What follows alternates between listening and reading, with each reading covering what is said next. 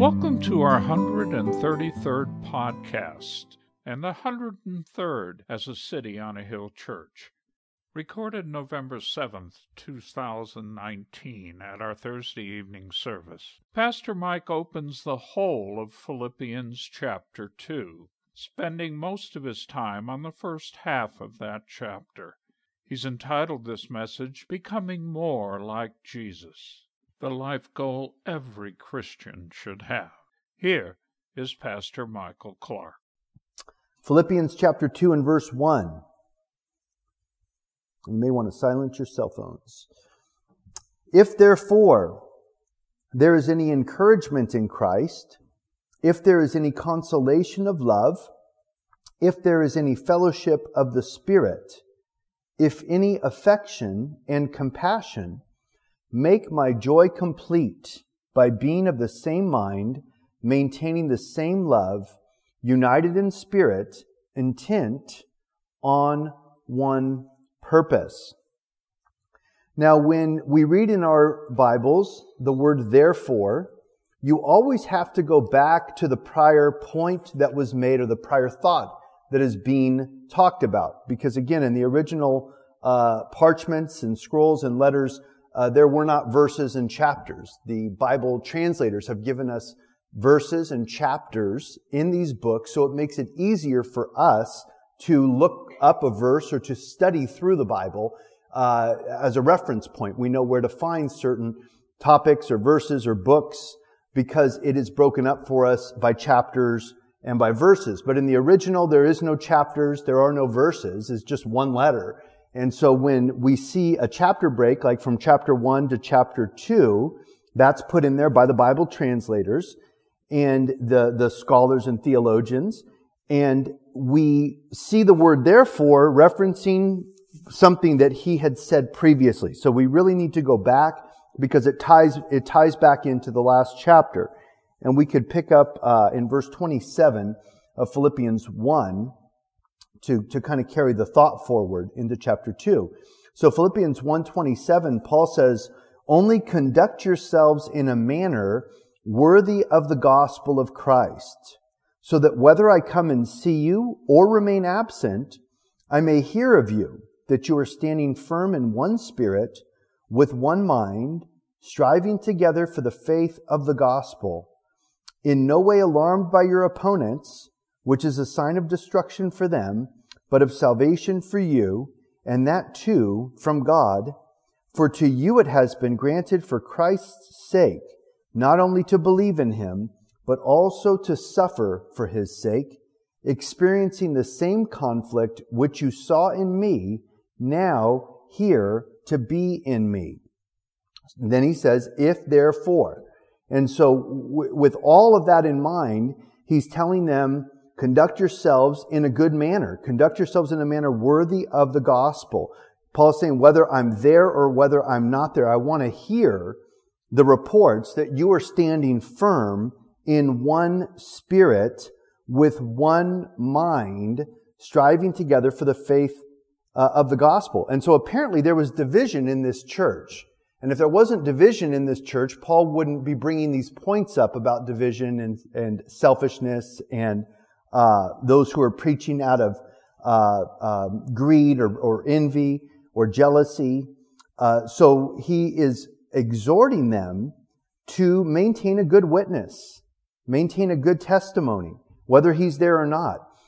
Reminding them that we have one body. We're the body of Christ. And so we should have one Spirit, the Spirit of God. We should have one mind, the mind of Christ. If Christ is the head of the body, then we should be like-minded because He's the head of the body. So we should have the mind of Christ if we are in Christ, and then we would have unity in the body of Christ and not division. And division, as we're going to look at here, is often a result of selfishness. People having their own agenda. People having their own sort of self-promoting agenda in the church. And then you get a bunch of people that are all self-promoting. They're selfish. They're covetous. They want something that they don't have. They want a position that they don't have. And you get a bunch of people, then they start fighting over the positions in the church and fighting over who's the most spiritual and who's got the most gifts, and, people, kind of falling over each other or stepping over each other to get to a certain position or place or ministry or office in the church. And it's really a very sad thing to see, because that totally mars the body of Christ, and it misrepresents Christ to the people who come in the doors on Sunday morning and to the people who are outside these doors. Because on a bigger scale, this is also true for all of us as Christians universally around the world, because we are one body. And so the enemy understands this, and the enemy tries to divide us, because through division he can conquer, or he can at least weaken. Through division, a house divided against itself cannot stand, Jesus said. And so Satan's not stupid. He's been doing this a long time.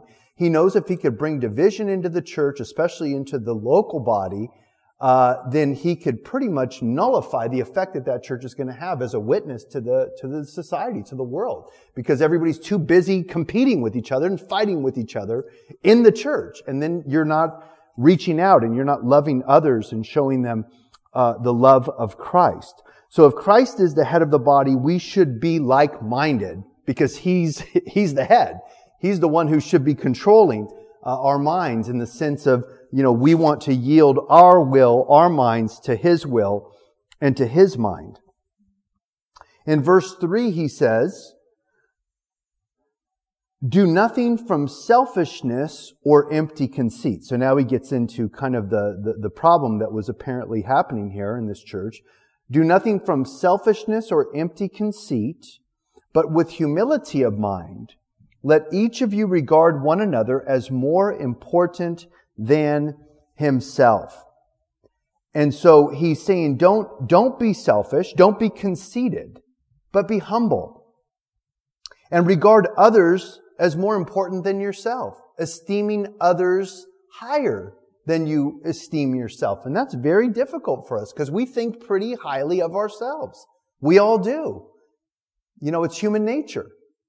And it's hard for us to not think highly of ourselves. Even sometimes when we feel sorry for ourselves, oh, woe is me, it's because we think so highly of ourselves that we're pitying ourselves. We feel so sorry for how things are going for us.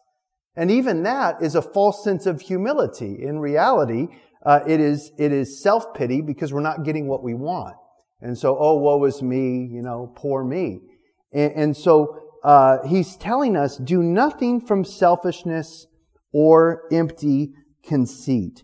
I like the examples that he gives in verse 1. If there's any encouragement in Christ, if there's any consolation of love, if there's any fellowship of the Spirit, if there's any affection and compassion, make my joy complete by being of the same mind, maintaining the same love, united in spirit, intent on one purpose. And that's good. I mean, these are things that we should want for ourselves and for our church. Encouragement in Christ, consolation of love, fellowship of the Spirit, affection and compassion. But selfishness and empty conceit prevent that from happening in the church, because everybody is worried about themselves. They're self-centered instead of Christ-centered or God-centered. In chapter 1, he was already addressing this in verse 15. Paul said, "Some, to be sure, are preaching Christ even from envy and strife, but some also from goodwill." Verse 17, he says, "The former proclaim Christ out of selfish ambition, rather than from pure motives, thinking to cause me distress in my imprisonment." And so he's saying there are even those who are out there preaching the gospel, preaching Christ out of a motivation of jealousy or envy and strife to cause division. And it ought not to be that way. That's the opposite of who we are to be as Christians. We're not to be self-serving or competitive or jealous with one another, selfish ambition. And we're supposed to have pure motives. But, nothing really changes. There still is to this day, all over around the world, all over the internet and everywhere else, people that are jockeying for positions, even in the ministry, even in the pulpits of the churches, and their motivations are selfish. Their motivations are self-centered. And oftentimes, they do tremendous damage. They become like Pharisees, where you begin to become everybody else's judge. And, you're the standard of righteousness. And if only everybody was like you, what a wonderful world this would be. Instead of how lowly you are, how wicked you are, what a terrible person you really are deep down. If you know yourself, you're honest about it. We're all terrible deep down in our flesh. And the only goodness I have is the goodness of Christ. And I want people to be like Jesus. I don't want them to be like me. Now, if I'm following Jesus, I could say, follow me as I follow Jesus.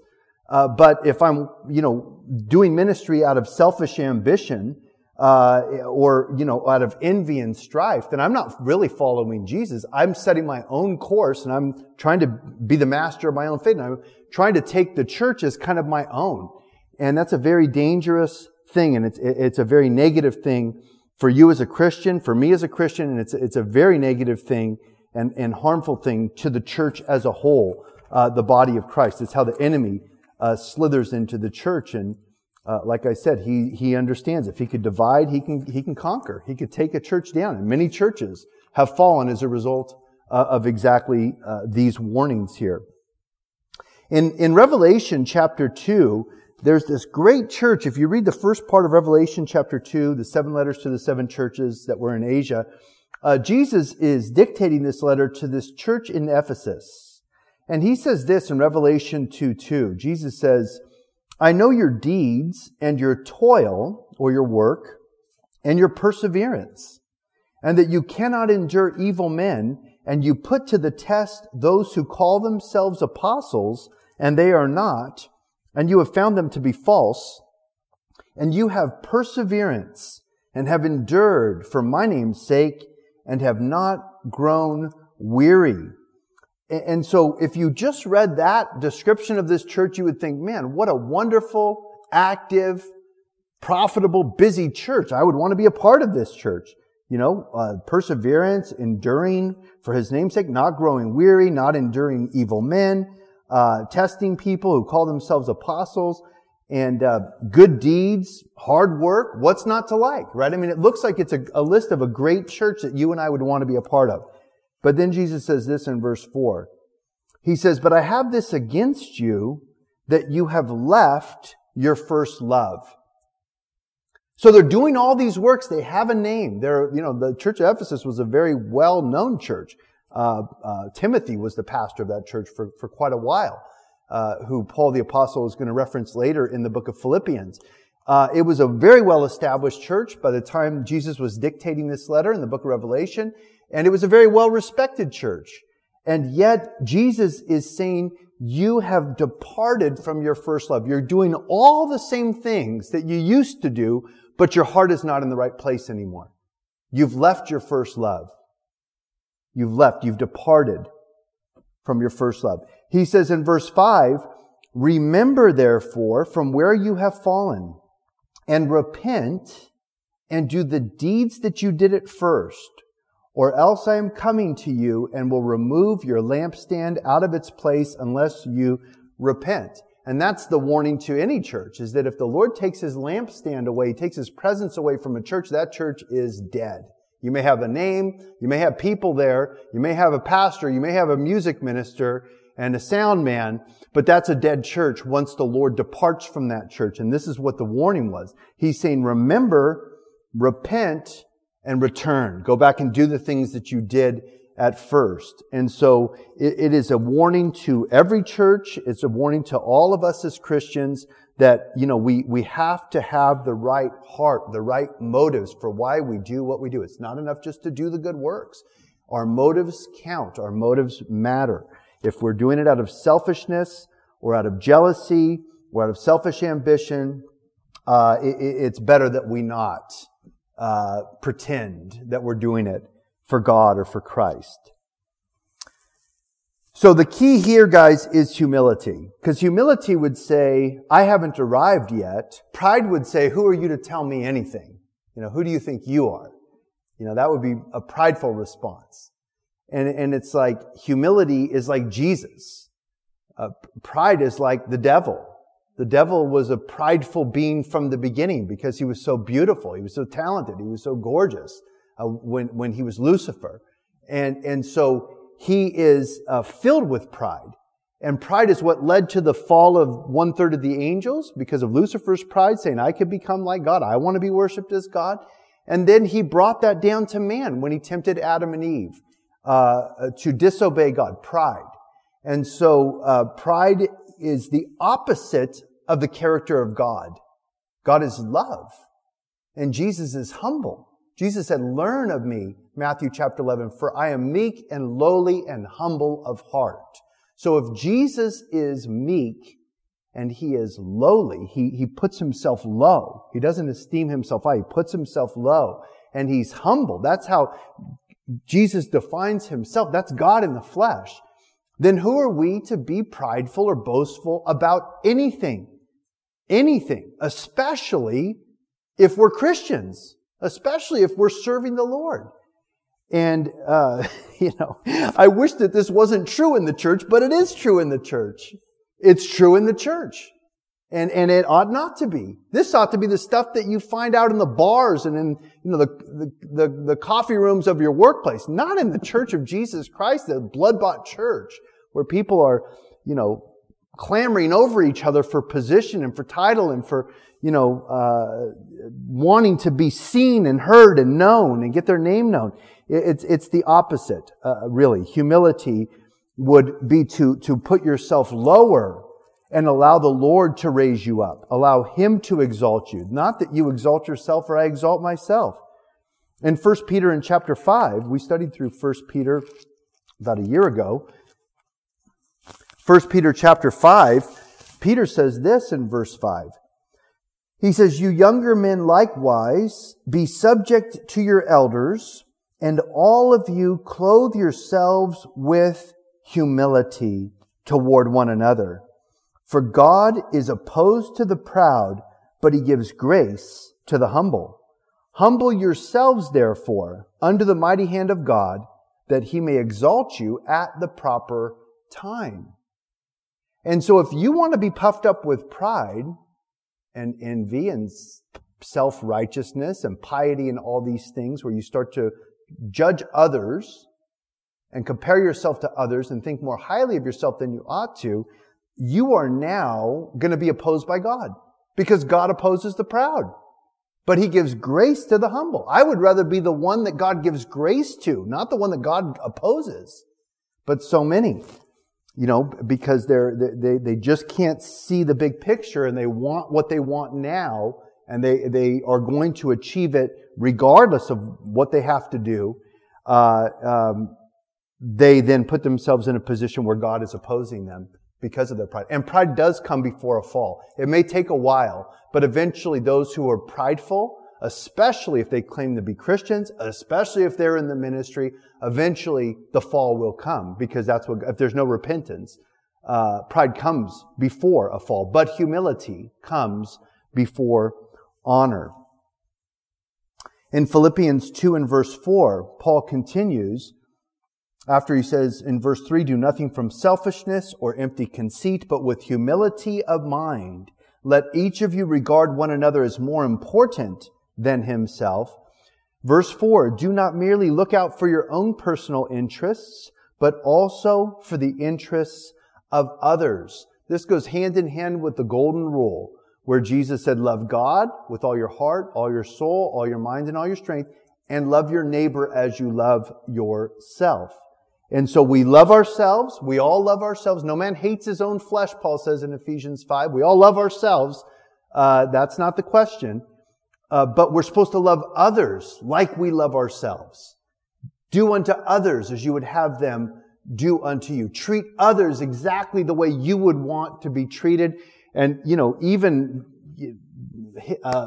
Gandhi, a Hindu, picked up on this in India and basically said, this is true. It's the truth. This is a timeless truth that Jesus taught. Treat others the way you want to be treated. You know, if it's an eye for an eye and a tooth for a tooth, the whole world will be blind and not have any teeth in their mouth. Eye for an eye, tooth for a tooth. If we're just exacting revenge with each other, Jesus said instead, turn the other cheek, go the extra mile, give your cloak also. And this is what we are called to. It's a high calling, and it is a calling of humility, constantly having to humble ourselves, even in our own, especially in our own minds, in our own thoughts. We think too highly of ourselves. We can't help it. So we have to keep looking at Christ and seeing ourselves in the light of Christ, and then you realize you're nothing and you deserve nothing. Only Jesus is worthy. Only Jesus is holy. Only Jesus is the one to be modeled after and followed after. And His life should be exemplified and modeled in our lives if we carry His name and we call ourselves Christians. We take His name upon us. In Romans chapter 12 and verse 10, Paul says this, be devoted to one another in brotherly love, giving preference to one another in honor, not lagging behind in diligence, fervent in spirit, serving the Lord. And so there it is again. Be devoted to one another in brotherly love, giving preference to one another in honor. And so it's a theme from the very earliest days of the Christian church, and certainly a theme that runs through the whole New Testament about loving others as you love yourself and putting others above yourself and myself. In verse 5 of Philippians 2, he says, have this attitude in yourselves, which was also in Christ Jesus. And again, what is the attitude? It's humility. Humility from verse 3. That's the attitude that he's telling us that we should have. And again, Matthew 11, Jesus said, learn of me, for I am meek and lowly and humble of heart. And so we look to Jesus. He models humility for us. You don't know what humility looks like? Read the Gospels. Read the life of Christ. Study Jesus, and you will learn what the epitome of humility is. And not only did Jesus model humility, Jesus was a perfect man. We're not perfect people. We're sinners. He had no sin, and yet He was still humble. He still had patience with people. He still had patience with people coming to Him at all hours of the day and night. They didn't leave Him alone. And some of them were going to be the ones that were going to kill Him. They were going to say, crucify Him, crucify Him. Some of them were like the 9 lepers. He healed 10, and 9 of them didn't come back to even say thank you. After He healed 10 lepers, only one of them came back to say thank you. And yet He still healed the other 9. He knew they weren't going to say thank you. They weren't going to be grateful. And so that is a high calling, and that's what we are called to as well in the church and as Christians.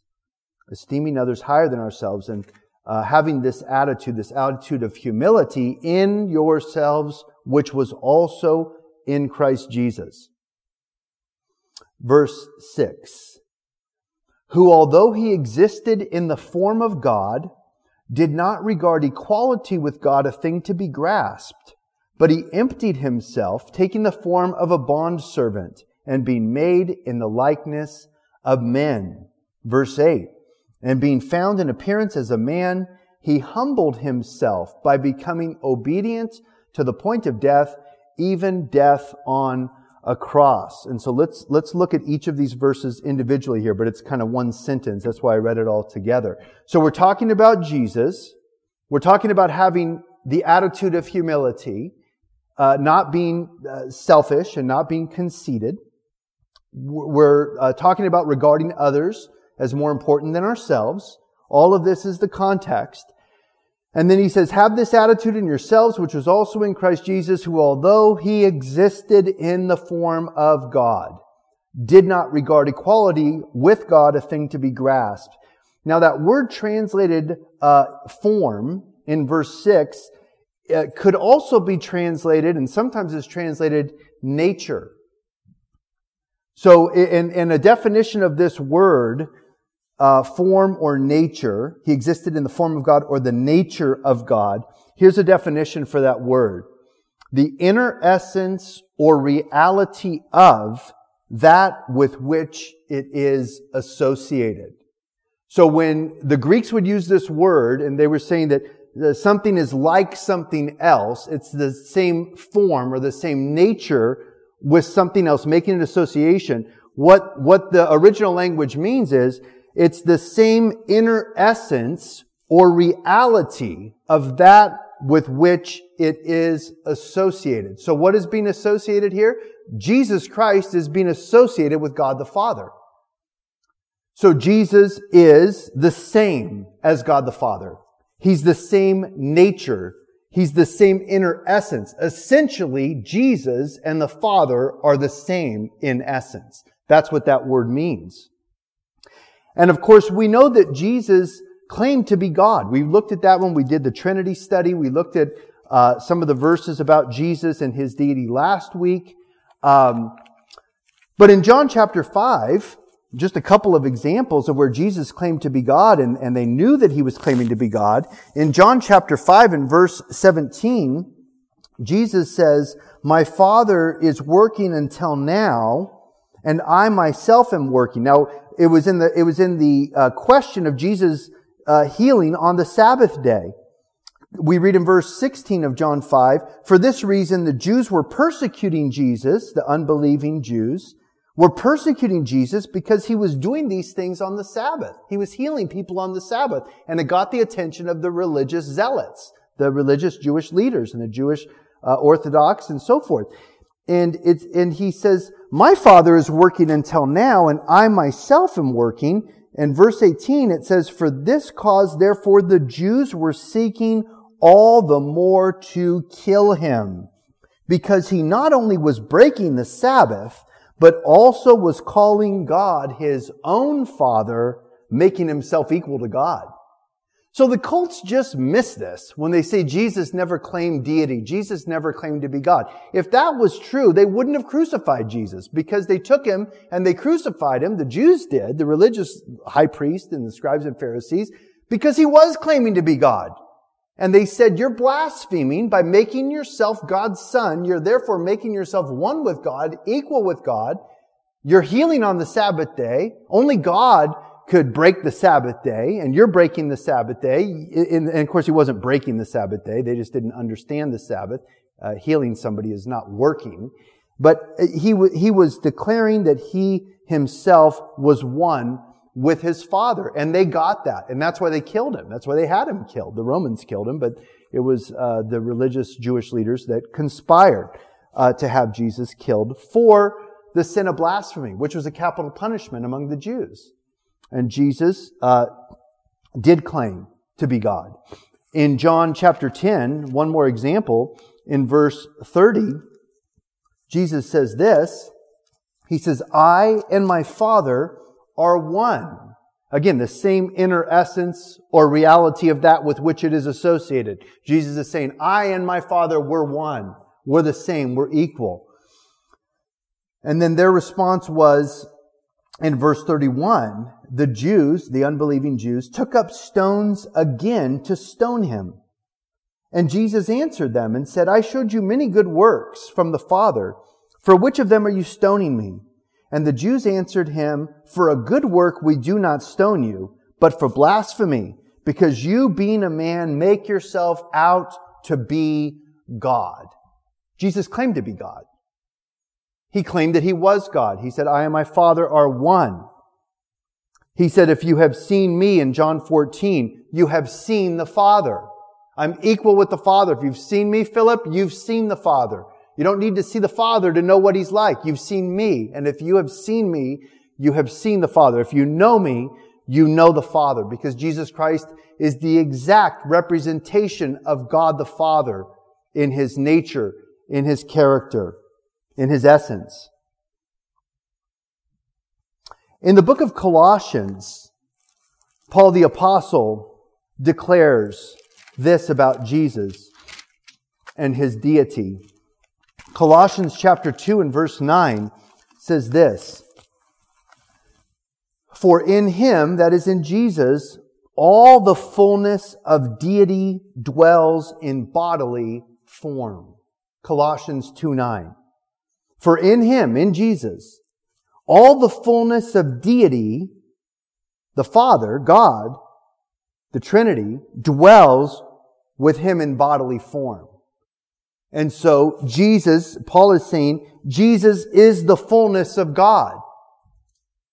You can't get any more full of God than Jesus was. He was completely full. Fullness to the nth degree. Jesus couldn't have been any more full with the deity than he was. He is God the Son. In Colossians chapter 1 and verse 15, Paul says this of Jesus. He says, He is the image of the invisible God. Remember, God is invisible. He's a spirit. Those who worship Him must worship Him in spirit and in truth. God the Father doesn't have a body. He's a consuming fire. He's a spirit. But Jesus took a body. And Jesus is the image of the invisible God, the firstborn or the preeminent one of all creation. For by Him all things were created, both in the heavens and on the earth, visible and invisible, whether thrones or dominions or rulers or authorities. All things have been created by Him and for Him. Only God can create. Jesus Christ is credited with creation here, even as He is in John chapter 1, even as He is in Hebrews chapter 1. So you have Colossians 1, John 1, and Hebrews 1, all say that Jesus created everything. He's the creator. Only God can create, therefore Jesus must be God. He is before all things. This is what it means when He says He's the firstborn of creation. He's the preeminent one of all creation. He's the most important one of all creation. He's the one that created all creation, he went on to say in the next verse, in verse 17, or verse 16 rather. For by Him all things were created both in heaven and on the earth. So He is the preeminent one of all creation. He created all things. They're all created by Him and for Him. And He is before all things. And in Him all things are held together. And so Jesus literally holds all of our world together. He's before all things. So, if Jesus was born and He started life like the rest of us with a human birth, you wouldn't be able to say He's always been around. You wouldn't be able to say that He created all things. You certainly wouldn't be able to say that He's before all things. Because you'd say, well, then the universe was before Him. And, the thousands of years of human history was before Him. And Adam was before. I mean, chronologically, if Jesus was just born at, 1 AD, where we started our calendar for His birth, by the way, you wouldn't be able to say that He's before all things. But He is before all things, because that wasn't His start. He existed from eternity past, and He took on a human body to come and to live and dwell among us. So He's before all things, Colossians 1:17, and in Him all things are held together. He is also the head of the body, the church, and He is the beginning, the firstborn from the dead, so that He Himself might come to have preeminence in everything. He is preeminent in everything, even in the first one to be raised from the dead in His resurrected body, even as we will all one day be raised from the dead with a resurrected body. Verse 19 of Colossians 1, for it was the Father's good pleasure for all the fullness to dwell in Him. The fullness of what? Of who? The fullness of the Godhead bodily. Colossians 2:9. So the Scriptures teach that Jesus is God. The cults really have a problem, and the Jews and the Muslims, when they deny the deity of Christ, because you may not want to believe it, but you can't say the Bible doesn't teach it, because the Bible does teach it, that Jesus is God. And then you have to deal with what you're going to do with Jesus. So back in Philippians 2 again, in verse 6, who although He existed in the form or the nature or the inner essence of God, He did not regard equality with God a thing to be grasped. He never sought out to prove that He was equal with God. When you look at His life, He wasn't competing. He wasn't trying to prove anything to anybody. He just was who He is. He's God's only begotten Son. He's the second person of the Trinity, and He's the creator of the universe, the creator of everything, of you and me. And He's the Savior of the world. But He didn't have to prove anything. He didn't ever have to try and prove that He was equal with God. He didn't regard equality with God a thing to be grasped or to try and prove. He just is equal with God. That's who he is. Verse 7 says, but he emptied himself, taking the form of a bond servant and being made in the likeness of men. When he emptied himself, he did not empty himself of his deity. God cannot ever stop being God. That wouldn't be possible. God couldn't decide, I'm not going to be God anymore. I'm going to become a man for 33 years, and then I'm going to become God again. God is always God. He can't change. I change not, the Lord says. I'm the same yesterday, today, and forever. The Alpha and the Omega, the beginning and the ending. So when he says that he emptied himself, of course this doesn't mean he emptied himself of his God, ness or his deity. That's not possible. God can never cease being God. He's always the same. So when he says he emptied himself, what does that mean? Well, he emptied himself of all of the privileges that he had of being the King of heaven and all the universe. He emptied himself of the position that he had, his throne. He came off of his throne in heaven to come down here to be born of a virgin in a stable with sheep and donkeys and to live as a man. So he emptied himself of his position, of his privileges. He emptied himself of his power. He didn't have any power before the Holy Spirit came upon him. He laid aside his power, his position, his throne, his glory. He laid all that aside when he became a man. That was a choice he made. But he never stopped being God. That would be impossible. God can never stop being God. He became a man, took the form of a bond servant, a slave basically, and was made in the likeness of men so that he could then fulfill the law which man could never fulfill. Jesus fulfilled the law.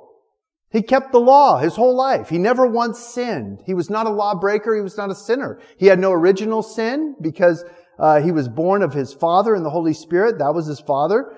And his mother was a virgin. And so he had no original sin. And then he had no practiced sin. His whole life he never sinned. They couldn't even accuse him of sinning. The only sin they accused him of was that he claimed to be God by claiming to be God's son. But that was true. That wasn't a sin. It was the truth. They just couldn't accept that truth. They couldn't handle that he was God and that he was God's only begotten son. So Jesus came to fulfill the law as a man and then to die as a substitute on the cross of Calvary for all mankind. And because he's God and he's eternal, whatever he does is eternal. And so he died once for all sins, for all time, for all men. He didn't have to die over and over again. He doesn't have to be offered again and again on an altar every Sunday morning at a church where they have the sacraments and they say, this is the body of Christ broken for you. This is the blood of Christ shed for you. And they believe that on that altar that Jesus is once again dying and he's once again being sacrificed for the sins of the people that are there. That's not at all what the scriptures say. Jesus doesn't have to die again. He died once. And because he's God, his one death atoned for all the sins of all the world for all time. If you just believe on him and you'll accept his salvation and his forgiveness. So Jesus came as a man. He lived a perfectly sinless life. He fulfilled the law. And then he took sins that did not belong to him. And he died for those sins on the cross. He took the sins of the whole world upon himself and died and took the punishment on the cross of Calvary so that we could have our sins forgiven. Either we're going to have to go to hell and pay for our own sins for all eternity, or we can accept Jesus' free gift of salvation because he paid the price for your sins and for mine. The choice is yours. The choice is mine. And any rational, intelligent person would want to take Jesus and his sacrifice so that you don't have to go to hell and pay for your own sins for all eternity. Again, why is hell and the lake of fire, go on forever and ever? People say that's really not fair. It's not right that God would send somebody to hell for all eternity. But guys, when you sin once against an eternal God, that's an eternal sin against an eternal God. So there's an eternal judgment. It's just the way it is. Whether we want to like it or not, or accept it or not, it's the way it is. And so Jesus came to do everything he could to save mankind. And yet people still curse him and use his name as a cuss word and spit on him, just like they did on the cross, not much has changed. In verse 8, he says, "And being found in appearance as a man, he humbled himself by becoming obedient to the point of death, even death on a cross." So he laid aside, he was willing to lay aside his privileges and his power and his rule, his throne. And he was willing to come and to die as a man, humbling himself by becoming obedient to the point of death, even death on a cross. In John chapter 1 and verse 14, we're told that the Word became flesh and dwelt among us. The Word was with God, John 1:1. The Word was God. In the beginning was the Word. The Word was with God. The Word was God. He created all things, verse 3. All things came into being by Him. Apart from Him, nothing came into being that has come into being. This is the Word. Who's the Word? Verse 14 of John 1. The Word became flesh and dwelt among us, and we beheld His glory. Glory is of the only begotten from the Father, full of grace and truth. So Jesus became a man, and he really became a man. He was human. Although He was still God, He was fully man, fully human. That's the only way that He could take our place and die in our place on the cross. He had to be a man in order to pay the price of the sins of all men. He was fully man, but He was also fully God. This is the miracle and the mystery of the incarnation. And yet, although He was a man, He was without sin. He had no sin of His own that He would have ever had to die for. He's the standard of righteousness that God accepts. Remember, the Holy Spirit came to convict the world of sin, of righteousness, and of judgment, Jesus said. Of righteousness, because I go to be with my Father, you no longer behold me. Indicating that this is the standard of righteousness that will make it to heaven for a man. Perfection, sinless perfection. And so unless you're as righteous as Jesus, you can't get to heaven on your own. You have to go through Jesus. You have to take His offer of salvation, the free gift of salvation, repenting of your own sins, turning to Jesus for salvation, and being born again by the Holy Spirit. In Hebrews chapter 4 and verse 15, we're told about Jesus being our great high priest. For we do not have a high priest who cannot sympathize with our weaknesses, but one who has been tempted in all things as we are, yet without sin. And so Jesus understands what it's like to be a man. He understands what it's like to be a human being. And yet, the difference is Jesus never gave in to sin. He was tempted. The devil came to Him to tempt Him in the wilderness. But Jesus never sinned. He said, I always do the things that please my Father. I have come, in the scroll of the book it is written me, I have come to do thy will, O God. The book of Hebrews tells us. And He did come to do the will of His Father. Always did what pleased the Father. And so because He was sinless, He could then be a substitute for the rest of us sinners by taking our sins and then being punished on the cross for our sins. So you talk about, Paul's trying to give the example of humility versus conceit and envy and jealousy in the church and pride. You know, it's like, who do you think you are? Look at Jesus. Look what Jesus did for you. Look who Jesus is. And if Jesus was humble, and He's God, He made the universe, and He's humble as when He came as a man, that's what identified Him, was His humility. Who are we to be boastful or puffed up with pride in any way, shape, or form? Verse 9 says, Therefore also God highly exalted Him and bestowed on Him the name which is above every name. So because Jesus was willing to humble Himself by becoming obedient to the point of death, even death on the cross, therefore God has highly exalted Him and given Him a name which is above every name. I mean, to this day, the name of Jesus is known all over the world. And the name of Jesus is a name that is above every name. And one day, everybody is going to bow before Him, before King Jesus. We're told that in a minute here, in the next few verses. But in John chapter 17, as Jesus was praying His high priestly prayer, Jesus prayed this to the Father in John 17 and verse 4.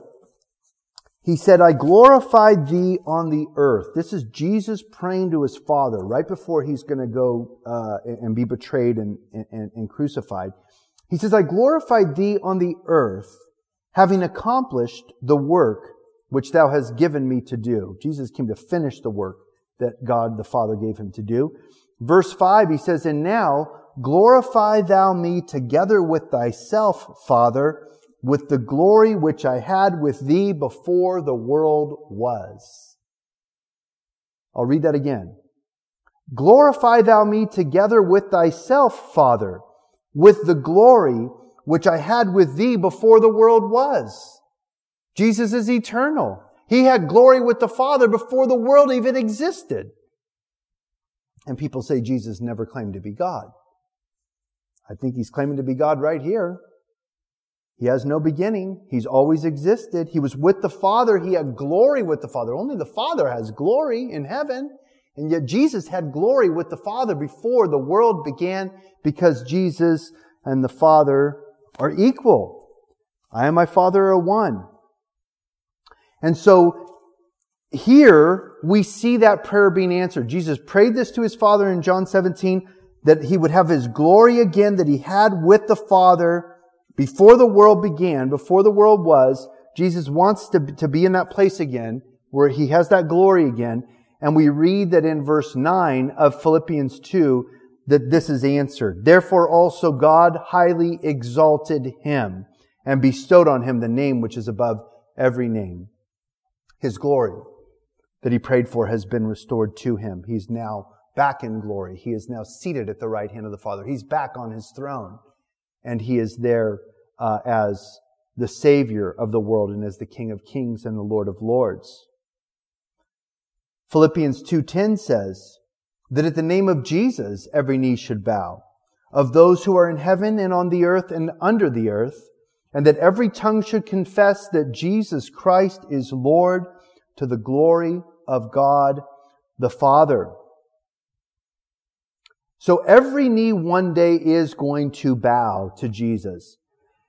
And you could choose now to bow to Jesus willingly, or you will bow to Jesus. You'll be forced to bow to Jesus and declare this against your will, I guess, because everybody's going to have to say this. In all creation, all the intelligent beings of the universe who've ever lived, even those who are in hell, the powers and principalities, the demons, the devil himself, they're all going to have to bow before Jesus on that day, and they're going to have to declare that Jesus Christ is Lord, to the glory of God the Father. So we could either say that now as his people, and we could declare Jesus as the Lord of our lives and give glory to God the Father because of Jesus Christ and what he's done in saving us. Or, there'll be those who will refuse to do that now, and they'll use Jesus' name as a cuss word and, use Jesus for whatever they can get out of him or from his people. And then on that day, they're going to have to say it through gritted teeth, where there's weeping and gnashing of teeth because of bitterness and pain and regret for all eternity in hell and in the lake of fire. They're all going to have to say this. Jesus Christ is Lord. Every tongue, at the name of Jesus, every knee should bow. Those in heaven, on the earth, or under the earth. Now it's interesting that this is actually a prophecy from Isaiah 45. Again, we looked at this when we were doing I believe it was when we did the Trinity study. But Isaiah chapter 45 and verse 23, which is where this quote comes from the Old Testament. As I have sworn to myself, Isaiah 45:23, the word has gone forth from my mouth in righteousness and will not turn back, that to me, God is speaking, every knee will bow and every tongue will swear allegiance. Isaiah 45:22, the verse right before that says, turn to me and be saved, all the ends of the earth, for I am God and there is no other. I have sworn to myself, the word has gone forth from my mouth in righteousness and will not turn back, that to me, God is saying, every knee will bow and every tongue will swear allegiance. So now the New Testament is saying this is actually speaking of Jesus. That this is going to be said of Jesus because Jesus is God. In verse 12 of Philippians 2, we read this. So then, my beloved, just as you have always obeyed, not as in my presence only, but now much more in my absence, work out your own salvation with fear and trembling. Verse 13, for it is God who is at work in you, both to will and to work for His good pleasure. So now we've looked to Jesus and we've looked to Him and His example of humility. And now Paul is saying, you, just as you've always obeyed, not in my presence, but now more in my absence, you work out your own salvation with fear and trembling. Now, it doesn't say that you work for your own salvation, because we know we can't earn our salvation. There's no works we could do to be saved. We just have to believe on Jesus Christ, His death, burial, and His resurrection. We have to accept His free gift of salvation. As a matter of fact, in Ephesians chapter 2, Paul the Apostle, the same author of the book of Philippians, says this in verse 8, for it is by grace that you have been saved through faith, and that not of yourselves. It is the gift of God, not as a result of works, lest anyone should boast. Verse 10 of Ephesians 2 says, we are His workmanship, created in Christ Jesus for good works, which God prepared beforehand that we should walk in them. But our works are not what saves us. James would say faith without works is dead. But the works that come out of our lives are evidence of our faith. We don't work out, we don't work for our salvation. We work out our salvation. Now, when you work out, what are you trying to do? You're trying to do better. You're trying to be stronger. An athlete's trying to be stronger and faster and better at his game. So you work out, you practice to do better. And so he's saying, work out your own salvation. Work hard for Jesus. You're saved, so show it. Show through good works that you're Christ, that you belong to Him. Let your light shine. And as you let your light shine, people are going to glorify God because of your good works. So we can't work for our salvation. We're never called to work for our salvation. Even the rite of baptism or communion, that can't save you. Paul the Apostle said, I'm glad I baptized none of you, he told the church of Corinth, or didn't, hardly baptize any of you, he said. I think he baptized a few, because they were comparing who baptized them. I'm of Paul or Cephas, and I'm of Apollos, and I'm of Paul also, and so Peter or Apollos or Paul, they were competing with who led them to Christ, who baptized them. And so they were kind of sticking their chest out. Oh, well, Peter is the one who baptized me. And, Peter was Jesus' right-hand man. And Peter walked on the water, at least for a little bit, before he sank. And so we said, well, I got baptized by Paul. Paul's the most awesome one. He was blind and then he got his sight back. And he used to persecute us, in the church. And now he's one of us and he's a leader. And someone else say, I'm of Apollos. And Apollos was a renowned evangelist and apostle, a preacher, in the early church. And Paul is saying, I'm glad that I didn't baptize hardly any of you, because I don't want you associating your salvation with me. He says, whose name did you get baptized in? Did you get baptized in Peter's name? No, you got baptized in Jesus' name. Did Paul die on the cross for your sins? No, Jesus died on the cross for your sins. Therefore, there's not a competition. We're all just servants of Jesus, whether it's Paul, whether it's Peter, or whether it's Apollos. But Paul would never have said, I'm glad I didn't baptize hardly any of you, if baptism was necessary to be saved. Because that would be heretical. That would be blasphemous for Paul to say, I'm glad I didn't baptize you, if baptism was necessary for salvation. So it's not by our good works that we are saved. It's our good works that show that we are saved, that we're abiding in Christ, and that He is the vine, we're the branches, and He's flowing through us. And our works, our good works, are the evidence that we are in Christ and that He is in us. Again, he says in verse 13, for it is God who is at work in you, both to will and to work for His good pleasure. So it's like a partnership between you and God. You're willing to serve the Lord and work the works that He wants you to do, and He's willing to help you and enable you and empower you and instruct you and teach you and bring people alongside you that are going to help you to do this, to accomplish this. And so it's a partnership between us and God.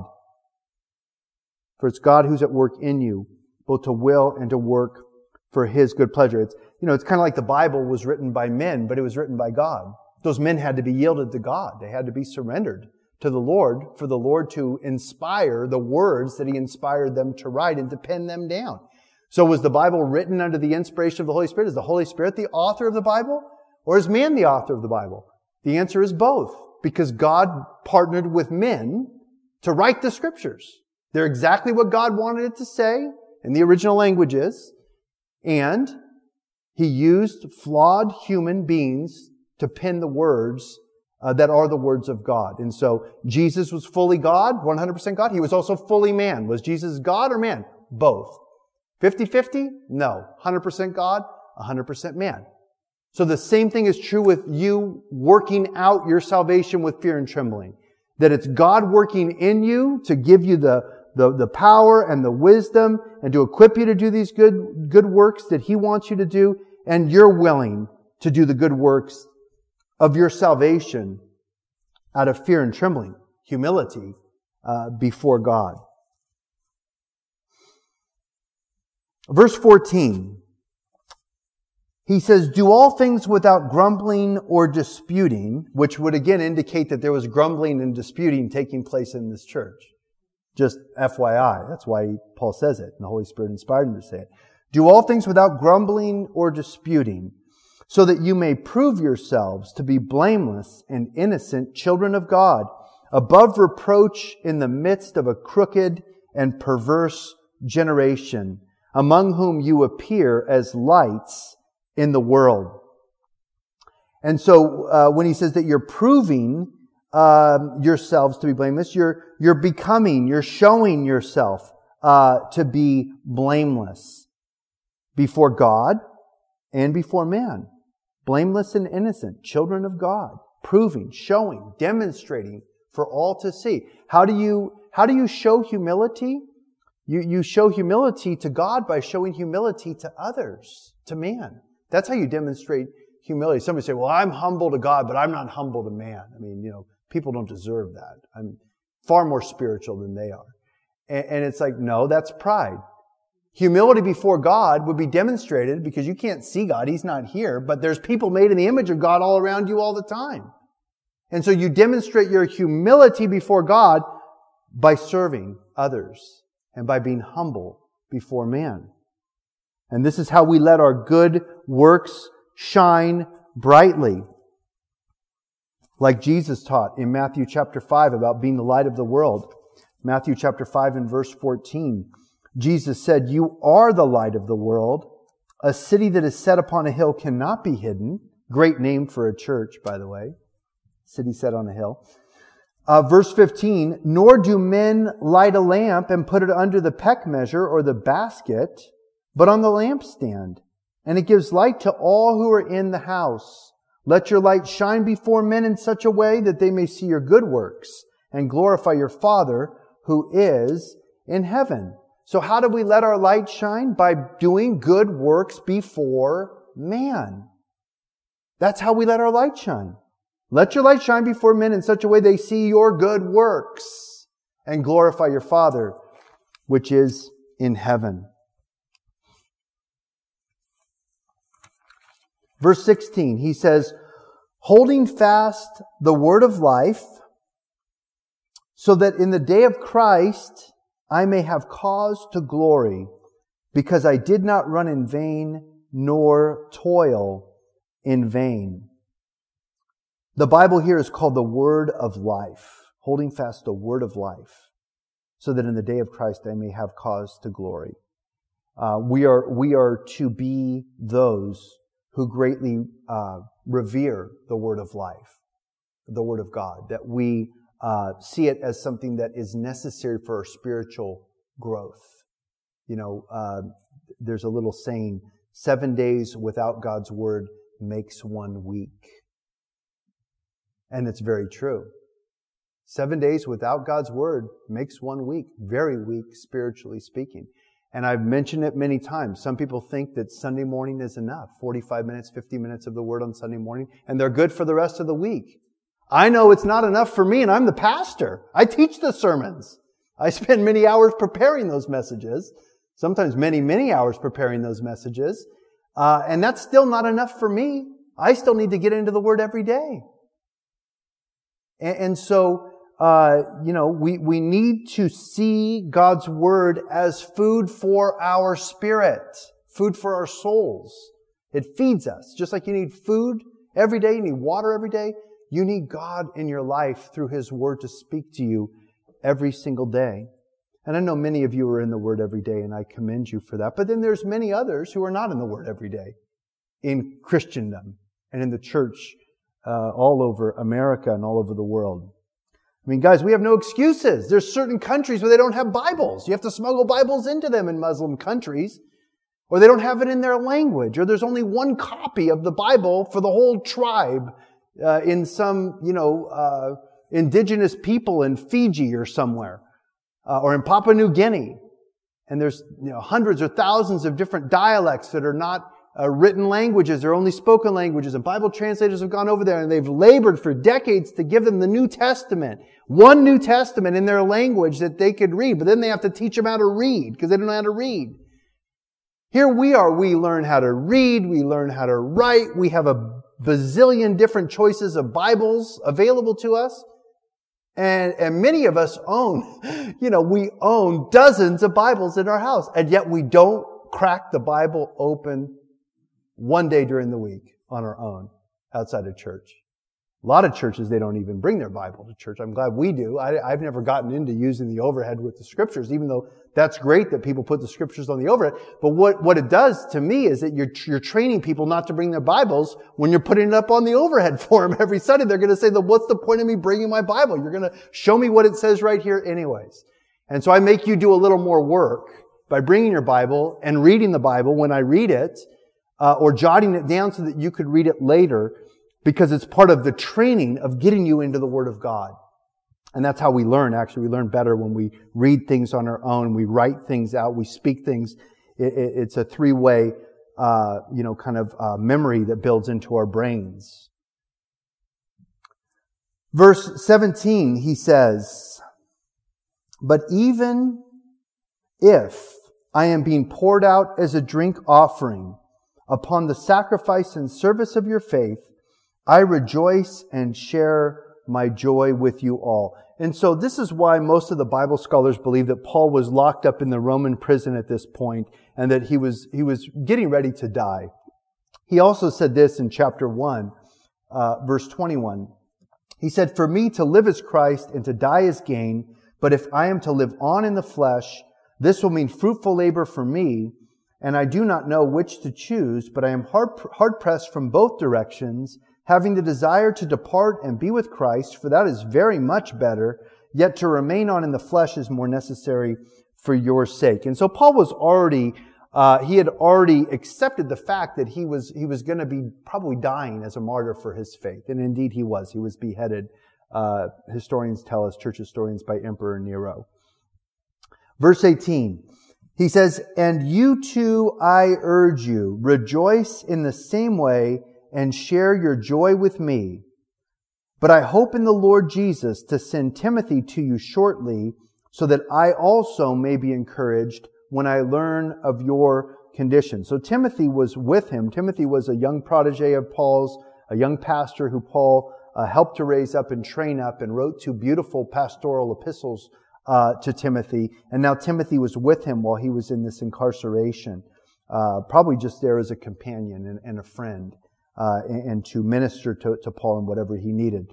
But he says, "I hope to send Timothy to you shortly, so that I also may be encouraged when I learn of your condition." They didn't have email. They didn't even have snail mail at this point. I mean, the Romans supposedly had a post office, but I don't know how effective it was to get a letter halfway across the known world at that time. So you would hand deliver your messages, and then you'd have to have a hand-delivered message to get an answer back. and send it with a person that you trust, a courier who you trust, to take it those hundreds or sometimes thousands of miles. And so he wanted to send Timothy there so that he could get a report on how the church was doing. He was concerned for them, and he wanted to hear from Timothy back when he would go and come back, how they were doing in their walk. He says in verse 20, "For I have no one else of kindred spirit," speaking of Timothy, "who will genuinely be concerned for your welfare. For they all seek after their own interests, not those of Christ Jesus, but you know of His proven worth, that He served with me in the furtherance of the gospel like a child serving his father. Therefore, I hope to send him immediately, as soon as I see how things go with me." Verse 24, "And I trust in the Lord that I myself also shall be coming shortly." And indeed, Paul, that wasn't meant to be. Paul was not meant to get out of his imprisonment. He was beheaded. But a lot of good things there about Timothy and his character, kindred spirit, who was genuinely concerned for their welfare. Verse 25, he says, "But I thought it necessary to send you Epaphroditus." And I learned that the name Epaphroditus means charming, even though it's a big kind of strange word to us. In the Greek, it meant charming. "I thought it necessary to send you Epaphroditus, my brother and fellow worker and fellow soldier, who is also your messenger and minister to my need." So Epaphroditus was the one who they sent as a messenger to come to Paul and to bring a gift, a love gift, a financial gift to help him in his incarceration. He says, "Because he was longing for you all and was distressed because you had heard that he was sick. For indeed he was sick to the point of death. But God had mercy on him, and not on him only, but also on me, lest I should have sorrow upon sorrow." So apparently Epaphroditus was dying, and it was a very real possibility that he wasn't going to live. And then God healed him. God touched him and healed him. And Paul was thanking God for that, because Paul says, "I should have had sorrow upon sorrow if he had died coming here to minister to me." Verse 28, "Therefore I have sent him all the more eagerly, in order that when you see him again, you may rejoice, and I may be less concerned about you." So this is the second time Paul's wanting to hear how they're doing. He wanted Timothy to go and tell him, how's the church doing? How are the brothers and sisters there in Philippi doing? Verse 29, "Therefore receive him in the Lord with all joy, and hold men like him in high regard, because he came close to death for the work of Christ, risking his life to complete what was deficient in your service to me." And so this is a good man. He's a godly man. Paul is highly admiring him and speaking of him. "Therefore receive him in the Lord with all joy." And he says, "And hold men like him in high regard." They're hard to come by, Paul's saying. Most of them are not like this, like Timothy and like Epaphroditus. But hold him in high regard, men like him in high regard. He came close to death. It's interesting that he came close to death just delivering a message. He didn't write the message that he brought from Philippi, or whatever message he sent. He was just a messenger. It wasn't his money he was bringing, it was their money. And he wasn't out there on the front lines preaching the gospel and almost died as a martyr. But Paul says he was serving the Lord by coming here to minister to me, and he almost died for the work of Christ. We all want to thank you for listening. If this message has blessed you, as we all pray that it has, send the link to this podcast to your friends. Working together, we can get Michael's teaching of the whole of God's inerrant word to all those who hunger to hear it. If you would like to see this ministry expand to reach even more of the broken and lost, if you have questions, comments, and prayer requests, email us at coahpodcast@gmail.com. We would be honored to pray for you, as we hope you are praying for us. Good day and God bless from City on a Hill Church, Tehachapi, California.